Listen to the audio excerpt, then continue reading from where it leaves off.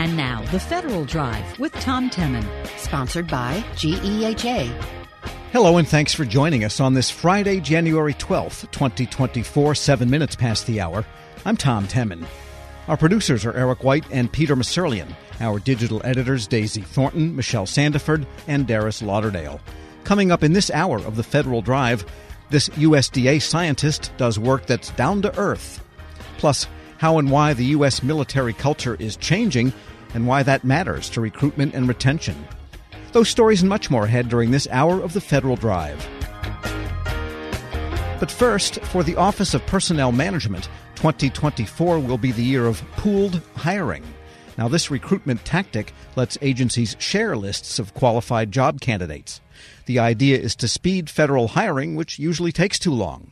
Agencies have already had some success with the technique in infrastructure hiring over the last year or so. For what's coming next, Federal News Network's Drew Friedman spoke with OPM Deputy Director Rob Shriver. You're going to see a continuing emphasis on that because it just makes sense from a resource perspective.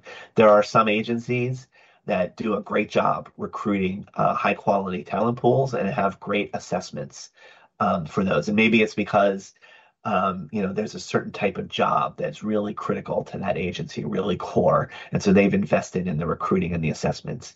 But, they may get way more qualified candidates than they can bring on board. But other agencies want to hire people in that job too. So why shouldn't we leverage all that investment that that particular agency has made in the recruiting and the assessment process?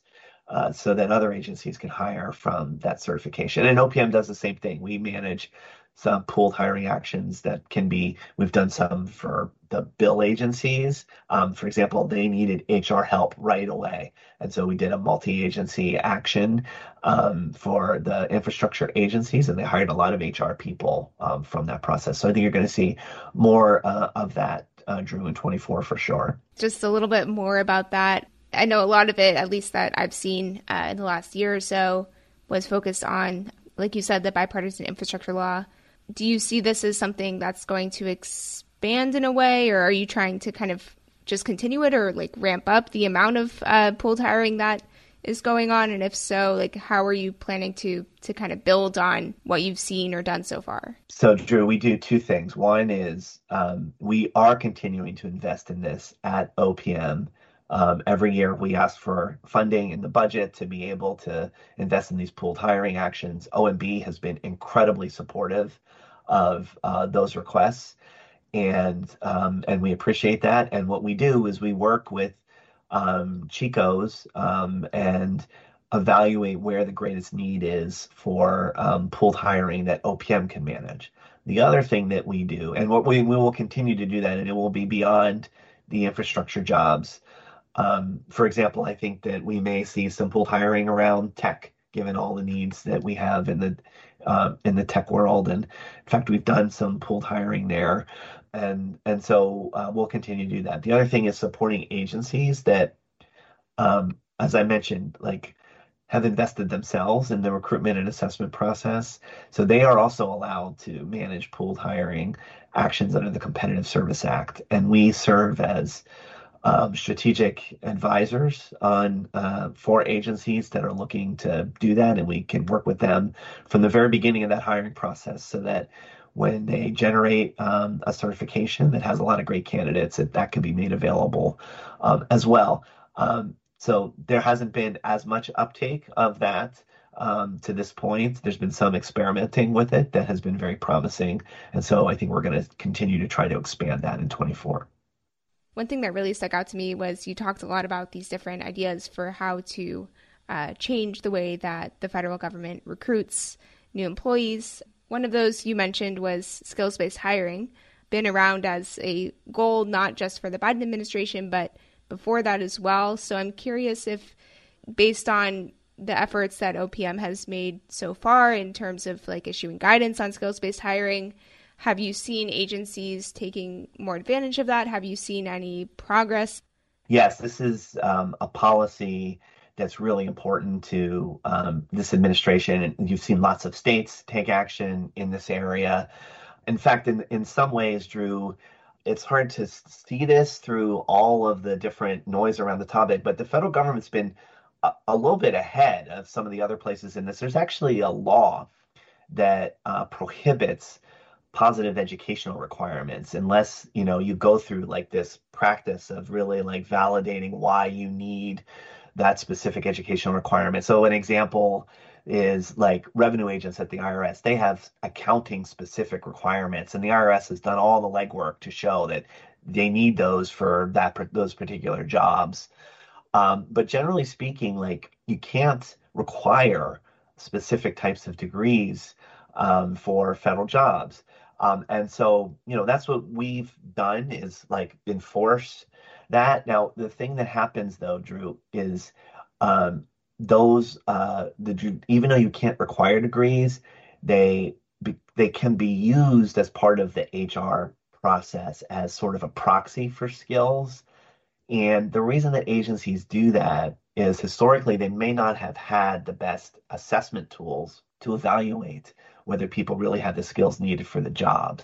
So in the absence of those quality assessments, they've leveraged proxies for skills like degrees or like occupational questionnaires where people go in and rate themselves on various competencies. We've made major progress in this area and developing new skills-based assessments, both at OPM through our USA Hire pool of assessments that are available to agencies, and also agencies have done work on their own occupational specific assessments. So that's allowed for more evolution towards skills-based hiring and rooting out those proxies for skills in favor of really assessing skills. And we've issued a lot of guidance on this and been working, with agencies from the beginning of the administration on that. There's another component to it that we're also tackling, which is the qualification requirements. So a lot of qualification requirements for federal jobs talk about having a year of experience at the previous lower grade level. So if you're applying for a GS-13, for example, you've got to demonstrate that your experience has been the equivalent of the experience that a GS-12 person might have. And translating that into non-federal service can be difficult. And so we're taking a look at those qualification standards and seeing if we can, instead of relying on sort of, again, the proxy of, well, you did this at the GS-12 level, what are the skills that are demonstrated by a GS-12 employee, and then changing the qualification standard to match those skills so that somebody who hasn't been a GS-12 employee but has the skills that that person has can qualify for that GS-13 job. So we're going to be digging in, and that's begun in 2023, and we're going to be digging in further on that in 24 to keep moving that skills-based hiring initiative forward. Rob Shriver, Deputy Director of the Office of Personnel Management, speaking with Federal News Network's Drew Friedman. Check out Drew's story at federalnewsnetwork.com. Still to come, how and why the U.S. military culture is changing and why that matters to recruitment and retention. This is The Federal Drive with Tom Temin here on Federal News Radio, part of the Federal News Network.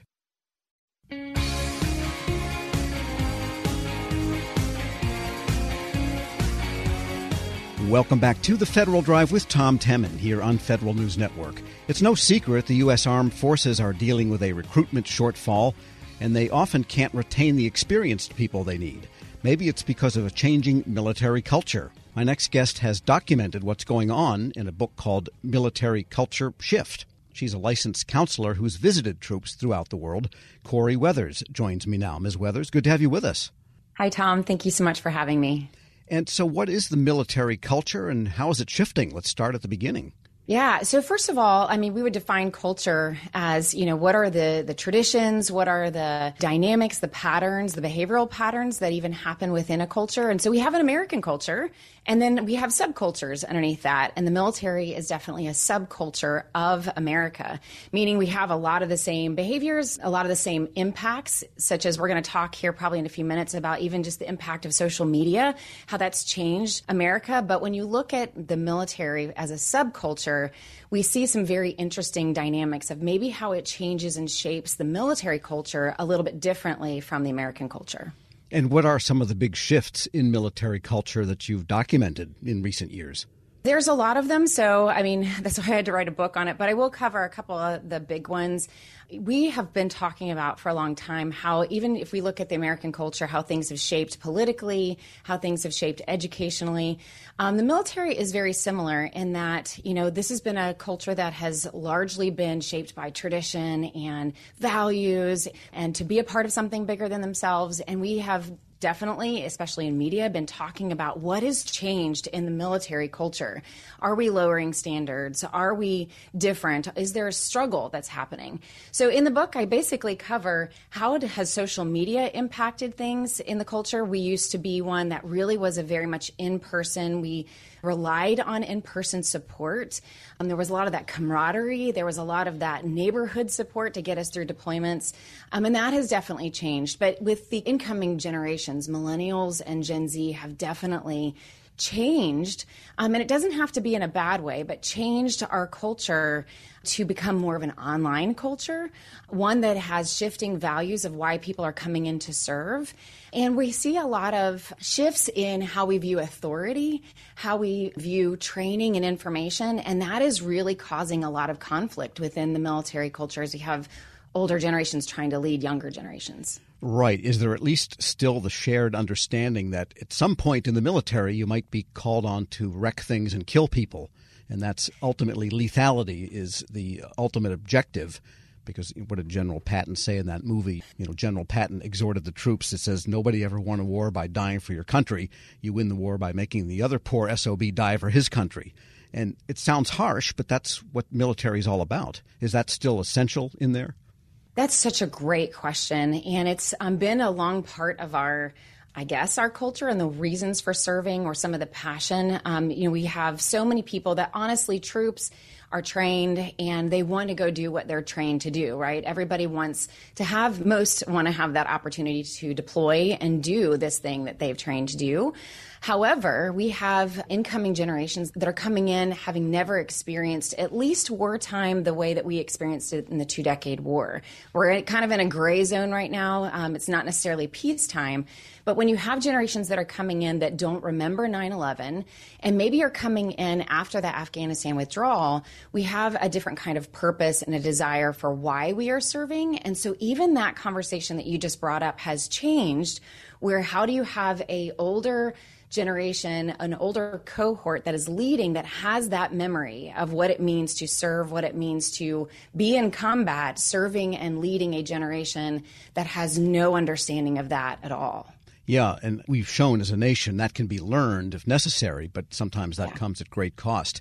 And looking at then the changing culture and the social media impact and so forth, what, in your opinion, how does that back up to the recruitment challenge that the military is having? Well, and I personally find this fascinating because as a clinician, I'm a clinician by trade. I've served and I've lived with and worked with this culture for more than 15 years. And so this has been fascinating for me to watch the behavioral shifts that have happened over time. So basically, as we saw, especially millennials coming into the military about the same time social media came on the scene for all of us, really we took all of our conversations, we all know this, but we took all of our conversations online. And so really what's happened is as we have kind of got out of chain of command, and that really disrupted our culture that's really based on a hierarchy, chain of command style of getting things done. Millennials really introduced, like, maybe we don't have to go through the chain of command. I can tweet my congressman. I can take things all the way to the top if I need to. And so over time, as social media has really become a main way of communication, a main way of getting things done, changing things, advocating, all of that, Gen Z has been seeing this, if you want to call it the man behind the curtain. They're seeing the internal disruption, the toxic leadership, the sexual harassment, and maybe that's not widespread across the board in every facet of our military culture. But when that's what they're seeing online as everybody's trying to work on things and advocating for things, that's really created this snowball effect where it has become another reason why our institutions are less trustworthy than they were before, at least according to that generation. Yes, that new generation has very little tolerance for something occurring, even if it doesn't affect them directly.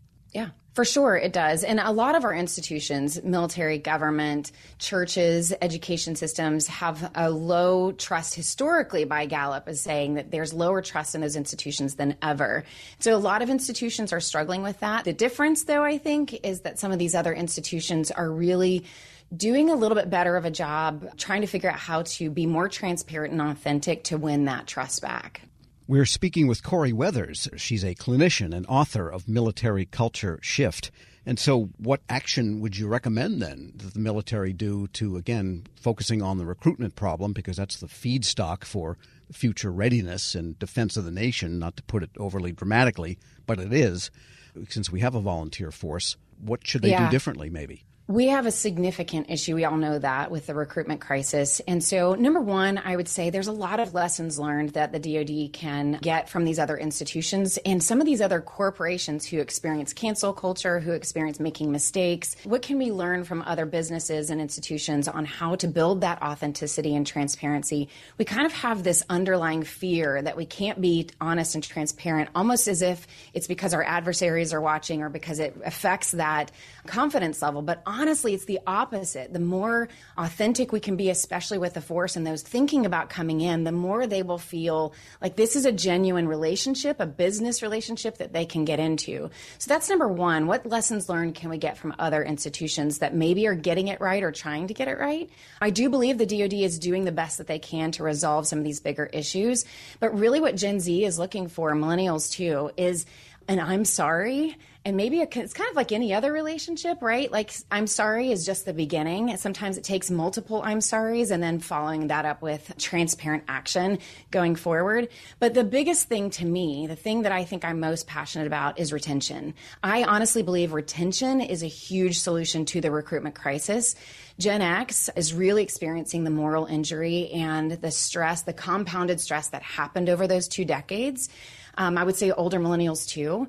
And so those of us that have Gen Z kids, we're hearing Gen X is discouraging their Gen Z kids from joining. And considering 83% of the force has traditionally been within the family, passed down, that is hugely affecting our recruitment crisis. So I believe, how do we heal that relationship with the current cohort through respite, through, again, that transparency, and addressing some of the big issues we have of them getting the care and respite that they need? It strikes me this phenomenon is not totally unlike the phenomenon the military had in the immediate post-Vietnam era.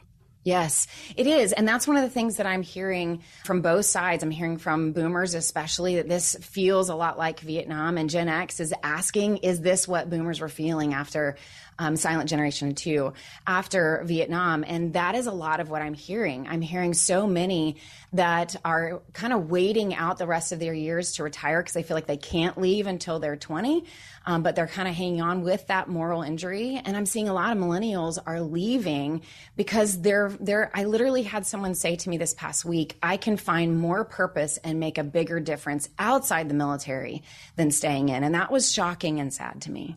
And this strikes me that perhaps the Veterans Affairs Department, which picks up where the military left off in some large sense, will need to adjust how it delivers services and how it generally deals with its constituency once this new generation washes through to VA. Yeah, that's such a great question and so important. And there's some things that the VA is doing really right. They've led the way, and those are some lessons learned we can get from them too, on leading the way on telehealth, and finding out how to get mental health to veterans in remote locations.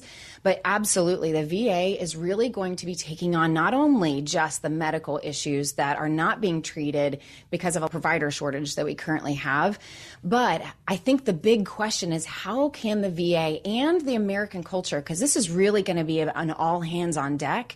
If you want to tie it to very much like post-Vietnam, what can we learn from the Vietnam veterans that came home, where the VA can't be the only entity or institution that takes care of some of these issues? We've really got to heal those who have served our nation in some very creative ways. Their mental health, they're looking for holistic care, not just that mental health and medical care, but can they reintegrate into a society that, even if they forgot that we are at war, that you can show that you haven't forgotten, that you're still there. And I think that's going to be important for the VA to partner up with their communities to do that. Corey Weathers is a clinician and author of Military Culture Shift. Thanks so much for joining me.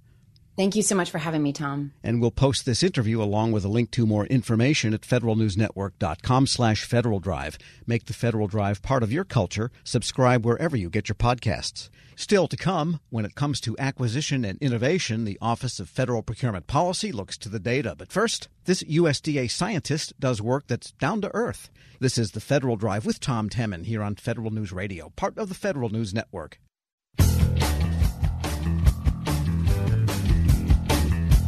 Welcome back to the Federal Drive with Tom Temin here on Federal News Network. Farming these days is a downright scientific enterprise. Precise measurement of soil, water, air, seed conditions all figure in. The work never stops for scientists at the Agricultural Research Service. One of them has been named a meritorious senior professional in this year's Presidential Rank Awards. Bill Custis joins me now. Dr. Custis, good to have you on.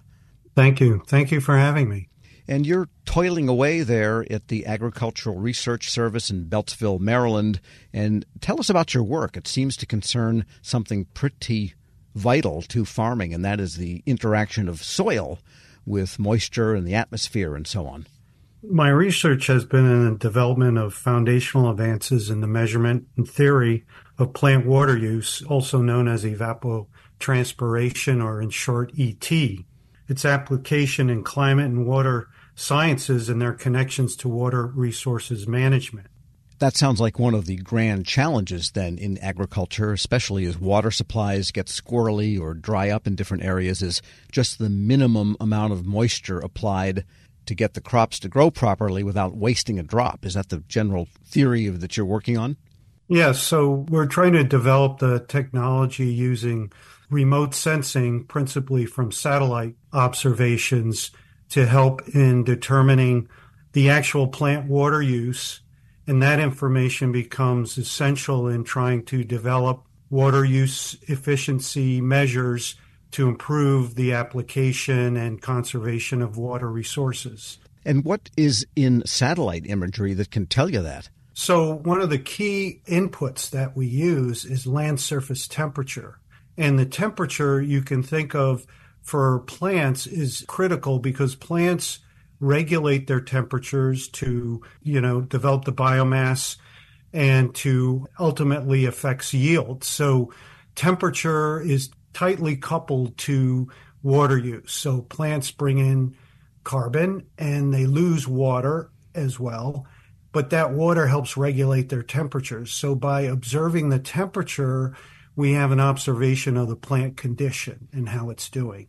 And how does that translate, say, to an individual field where, temperatures vary from county to county or even from, within a zip code, this type of thing? Can this also be coupled with measuring things right there on the ground in this soybean field here? Yeah, so with satellites and in principle Landsat, so the land satellite system has a resolution that looks at temperatures down to almost 30-meter resolution. So within field observations are possible with this satellite system. And that can be used in combined with modeling tools that we've been developing to estimate the amount of water loss in individual fields.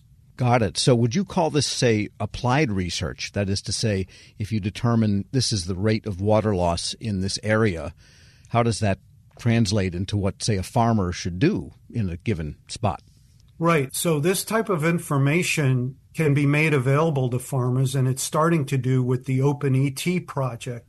That is a NASA, USGS, involves universities as well as Google Earth Engine and also nonprofit, including the Environmental Defense Fund, that are developing this technology so that farmers can actually go to a website and actually look at their fields to see how they're doing in terms of water use and conditions in terms of stress and so forth. So this information can ultimately be applied and used by farmers to help determine amount of water being used and how they can regulate it to better levels.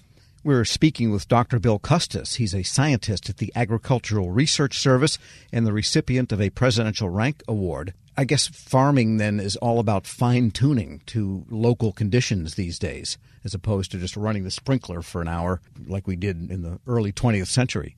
Yes, so with some of this new technology that's being offered, farmers have the type of information that they can improve upon their irrigation management and scheduling. And that becomes really important as we deal with droughts, more frequency of droughts, for example, and that becomes a real important input now that farmers and growers can use. And in the course of examining this over the years, I wonder if you've come across, besides watering techniques and strategies, more about what certain types of crops and seeds do better in different conditions and maybe fine-tuning what's planted as well. Yeah, that's true. Some of this work is now being used in evaluating different genotypes for crops. What they're finding is that the ultimate yield and water use are so tightly coupled that they can start to develop crops that utilize less water but maintain acceptable yields, especially in areas that are water limited. Yeah, so you'd call that agricultural productivity, I guess, right? Right. In terms of its productivity, there's a term called drop per crop, in terms of trying to maximize yield for the amount of water available to apply. Now, your Presidential Rank Award, Meritorious Senior Service, is this because of this project with NASA, USGS, ARS, and Google Earth and so on? And what did they tell you they gave you the award for? So it's really about the work that I've done laying the foundational modeling effort that can utilize this satellite data and produce reliable water use and plant stress estimates.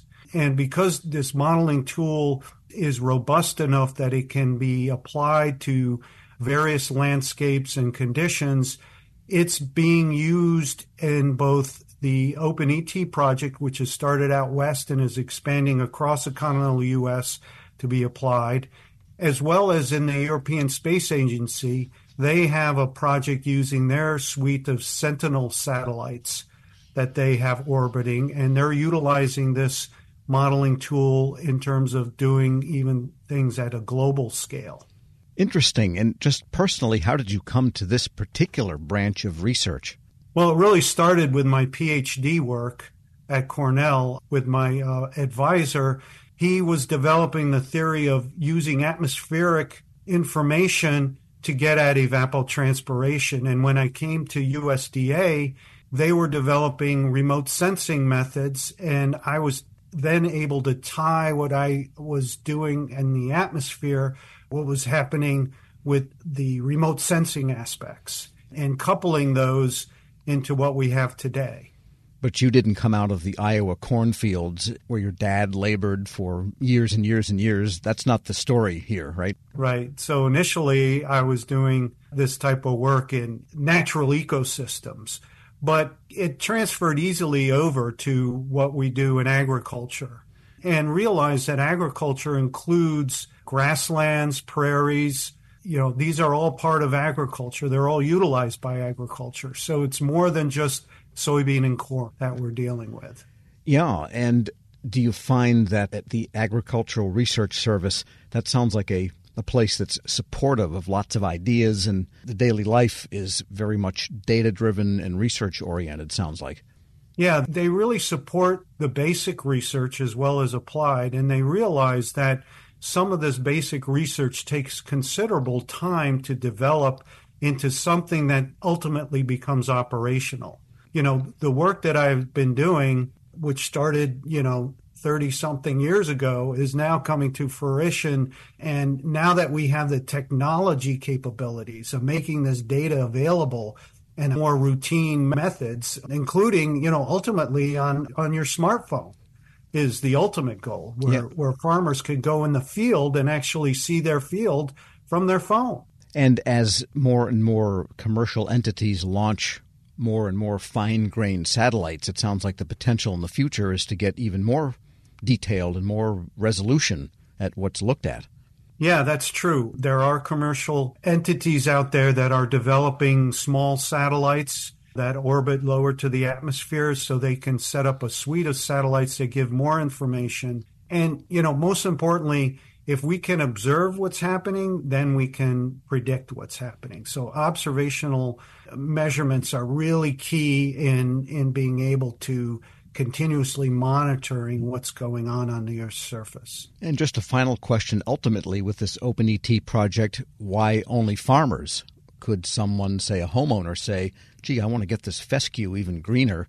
Now I know on my phone exactly when and how to water it. Well, some of the work that's ongoing is understanding the urban environment, understanding water use by golf courses and other entities that grass grown in urban environments. And these types of satellite observations can be used to better understand, again, developing water saving strategies in urban environments. Sure. And also how important green space is in urban environments in dealing with heat waves and so forth that are becoming more and more prevalent.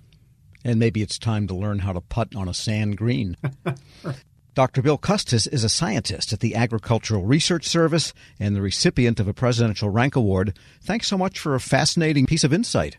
Well, thank you for having me. I hope it's interesting for those folks who listen to your broadcast. Yep, we love that kind of stuff. We'll post this interview along with a link to more information at federalnewsnetwork.com/Federal Drive. Hear the Federal Drive on demand. Subscribe wherever you get your podcasts. Still to come, when it comes to acquisition and innovation, the Office of Federal Procurement Policy looks to the data. This is the Federal Drive with Tom Temin here on Federal News Radio, part of the Federal News Network. Welcome back to the Federal Drive with Tom Temin here on Federal News Network. The Office of Federal Procurement Policy, OFPP, preaches a risk management, not a risk-averse approach to federal acquisition. Getting a risk management culture down to people in the field, that hasn't been so easy. Christine Harada is the OFPP Senior Advisor. She tells Executive Editor Jason Miller why she hopes data from category management and other initiatives could help. The engagement with the leadership and the workforce itself and encouraging, more of this risk management kind of mindset and incorporating that through our training, but also trying to reward for that. This also, stems a lot from the data that we've been able to share across the entirety of the federal government. As you and your audience base will likely very well recall, as for category management was really stood up during the Obama administration, and it absolutely remains a signature initiative for us. And those policies and practices have really shaped around helping the government buy as a much more organized entity. And that lies very much at the heart of our ability to be able to meet our country's demands within today's constrained budget environment. And by moving away from that model where everybody fended for themselves to a much more enterprise-wide approach, we've been able to avoid upwards of $90 billion in costs for taxpayers since 2016. And so for those reasons, we're continuing to work with agencies to lean on the strong stewardship management that category management promotes, and in my view, I think is very much in alignment with a lot of the work around innovation. So how do we take the good work that's being done that's innovative? How do we help mainstream it? How do we help bake it into the overall category management approach so that it becomes a much more natural feeder, if you will, for better practices? I appreciate the fact you brought up category management because I was going to go there next around marketplace as another one of your big priority areas or focus areas. There's a lot of concern about category management and strategic sourcing and this term best-in-class contracts. Just generally, how is OFPP looking at these things? As you said, there's a lot of cost avoidance through category management. There's also a lot of concern about the downward pressure on small businesses that category management and best-in-class contracts are bringing. What are you all doing to help agencies strike that right balance? And our use of both category management and best-in-class contracts is absolutely pursued in a manner that is consistent with our equity goals. And I'm happy to report that spend to small businesses through the use of best-in-class solutions has actually remained high relative to the overall small business spend, and it's well above the 23% government-wide goal. For the best-in-class business solutions, it is 38.5% small businesses. And so I recognize that there's a lot of perception or and probably lived experiences out there with respect to small businesses, trying to figure out how do I get on the best-in-class solution, et cetera. There's a lot of efforts underway to help increase opportunities to small businesses through the establishment of new best-in-class solutions like Oasis Plus, Professional Services IDIQ, Polaris, right, which is a small business government-wide acquisition for IT. And, we also issued an OMB guidance memo in 2022 for agencies to ensure that category management plans, do not necessarily prioritize spending on best-in-class solutions at the expense of meeting socioeconomic small business goals and providing maximum opportunity to small businesses as best we can. And it certainly remains a very heavy point of emphasis and focus for this administration, because as we use category management to build the overall strength of the federal marketplace, we're also making really good progress to instill equity. So, for example, as you may know, and I've probably reported on last year, the Biden-Harris administration broke all sorts of records in its spend to small businesses in each of the 4 underserved communities. And we are absolutely super proud to be supporting small business growth and building that kind of generational wealth throughout the United States. And we're cautiously optimistic that we will continue to see upward trends when the FY23 data is finalized. So far, preliminary indicators is that we're doing pretty well on that front. One of the things when you talk about the small business spend when it comes to category management and best-in-class contracts, are you all tracking or working with agencies to track some way the industrial base size? Meaning, yes, 38.5% of those awards went to small businesses, but if that money went to, and you picked a number, 1,000 small businesses versus 5,000 or 7,000 small businesses, you're not necessarily making that pie bigger or better. You're limiting that pie because, well, you're on the small business contract, but I'm not. And therefore, because OFPP and OMB are really pushing agencies to use these best-in-class contracts, that impacts my ability to actually play in this market. Even though the numbers look good, the number of contractors or awards to different contractors, that's a challenge. Are you tracking that? Are you looking at that? Because I think that's the big concern, not the dollars per se, but the numbers of contractors. Yeah, 100%. Absolutely. And as you know, we're focused not only on the dollars, but also in the breadth and depth of small business participation in the federal marketplace. And in fact, I think our Jason Miller put it best when he said that the record-breaking number of applications to start new small businesses creates an imperative on the federal marketplace to be able to leverage that growth in supply chains that support agency missions and reverse the decline that we've been seeing since 2010. And to help meet that challenge, we released new guidance to strengthen management attention on new entrants. And I think what's particularly noteworthy is that this administration also deployed 2 tools to assist agencies with finding and measuring new and recent entrant participation, right? We've got the Federal Supplier Base Dashboard that helps agencies track their performance over time by comparing the composition of the contractor base, as well as the procurement equity tool as well, so that, we can ensure that we're doing that kind of appropriate outreach, et cetera. We've also appreciated very much your highlighting how we're taking advantage of the data and technology to help agencies make those inroads. And that's just, a simple example of how we are trying to instill equity by moving towards a more high definition or like greater data integrated environment.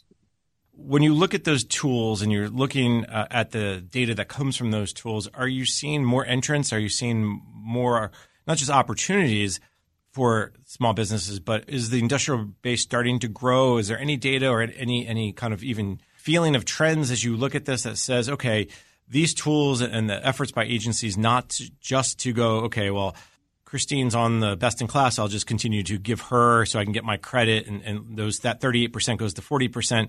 But Christine is lucky, but Jason doesn't get anything because he's not on best in class. Are you starting to look at the industrial base and say, all right, we're seeing some positive impact, or is it maybe too soon? So it's a little early, but the early indicators are that we are indeed seeing good progress on that front. And some of those indicators include not just the contractor base, a number of companies, where the dollar is actually going to, et cetera, but also in the aggregate amount as well. And I think that it is absolutely notable in this current environment because we were dealt a very significant curveball in the acquisition community. As you may recall, in late July, the SBA 8A program was dealt I think a pretty devastating blow through the Ultimate Services Corporation decision.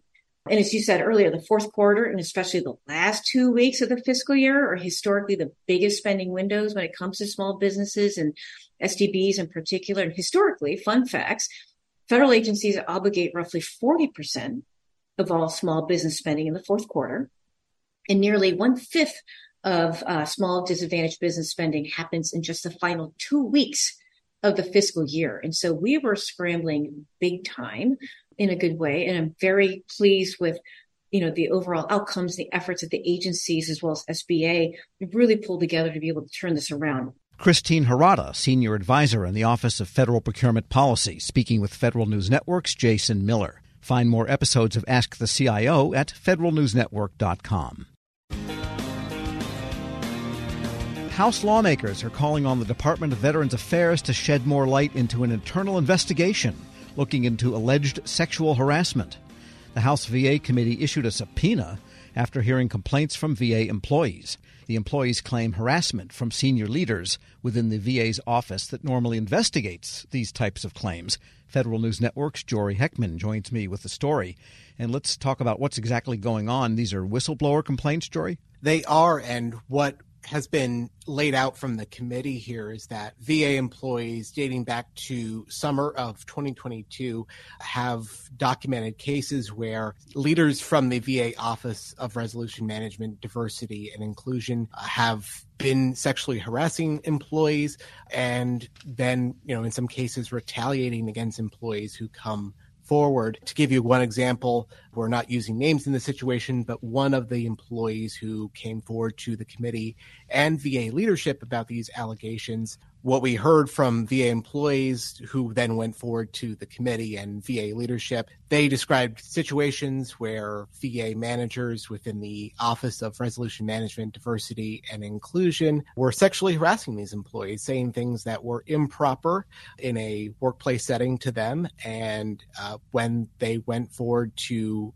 supervisors to say that this is inappropriate, they agreed. They recommended disciplinary action against the accused here. And then those leaders in turn sexually harassed these employees as well, said things that were also inappropriate to these employees, who then went forward to the House VA committee with their concerns. So the employees reported this action, this sexual harassment, then in turn were greeted with retaliation by the same people. That's correct, and that's why they went through to lawmakers after they didn't get the kind of results they were hoping for from VA's leadership. Some of these allegations date back to July of 2022, but the committee leadership, they approached VA Secretary Dennis McDonough about these claims late last year in September. They started to send letters about this. In mid-November, the committee Chairman Mike Bost personally called McDonough asking for the VA to take a closer look at these claims. And since that call, the accused here, they've either retired, resigned, or been reassigned within the department. And what we heard from Bost at this committee hearing where they did approve this subpoena, he says that the VA has not been forthcoming with the details of its internal investigation, and that to date the committee has issued 7 letters about this, and that they really just need more details from the VA about what's going on. I've seen damning evidence of sexual harassment that was ignored by senior officials at VAs for months. If it was not for the brave whistleblowers and this committee's investigation, there is no telling where or if VA would have taken this sexual harassment allegation seriously. All right, and then that's Chairman Mike Bost of the VA committee. And Jory, what kinds of things are they alleging besides language? And also, is this all women complaining about male managers, or what else do we know? At this point, this is about as much as we know. We have heard that at least one of the whistleblowers is a woman who has made these concerns known to the committee and to VA leadership, but we don't know the full scope of everything. And in fact, some members of the committee were careful to not identify the accused because that might actually turn around and identify the whistleblowers in this case. And so they want to make sure that everything is on the up and up, and that they are not throwing these names out here until a final investigation has been completed. And on this point, we heard from the ranking member of the IT Modernization Subcommittee, Sheila Cherflis-McCormick. So I want to ensure that we can take extra steps and mechanisms to protect the whistleblower, because part of the strength and bravery it takes to come out is to know that you're actually going to be protected. And so far as we know, the activities that are being reported were harassment in nature and not sexual abuse, which would be physical. But it's mostly language and types of behaviors that create a bad working environment without actually laying hands on people.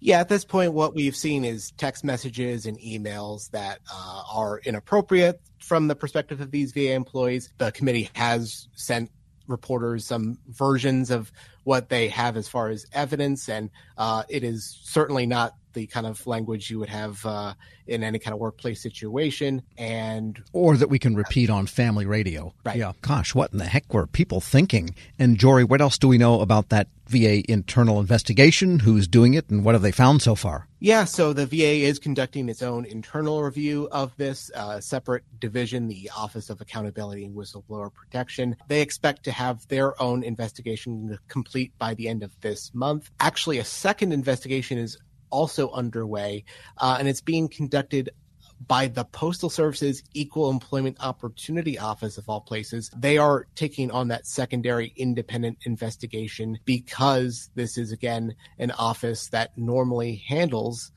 within VA these types of sexual harassment claims. So not sure why it is specifically the Postal Service that is being asked to conduct this investigation, but they are also doing their own review of ORM DI. And right now, not the Veterans Affairs Office of Inspector General, so far as we know. No, and that was one of the concerns raised by the one holdout on the subpoena vote, the ranking member, Mark Takano. He said that there are a number of investigations already underway. It was not clear to him what the committee's own investigation would contribute to those investigations. And he did say that at this point, the VA Inspector General's office, as far as he knows, has not been involved. And at the hearing, who was answering for the department, and what were they saying about the allegations? So this was a business meeting of the committee. There was no VA officials communicating to the committee about the allegations at this point, but we did hear from the VA press office about this. They said that they will, in fact, have that report, that investigation complete by the end of this month, and that they will continue to provide the committee with documents. Since November of last year, the VA has provided the committee with more than 1,000 documents, 20 plus transcribed interviews from VA officials who were under sworn testimony as part of the VA's investigation.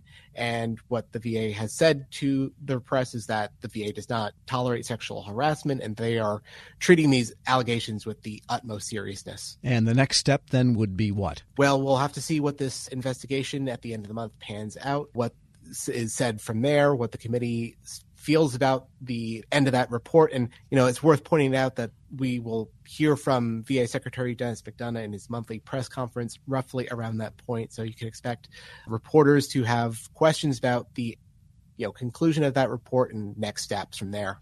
Federal News Network's Jory Heckman. Thank you. Thanks, Tom. And be sure to check out Jory's story at federalnewsnetwork.com. This is the Federal Drive with Tom Temin. For the latest updates, stay with federalnewsnetwork.com or follow us on Facebook and LinkedIn. I'm Tom Temin.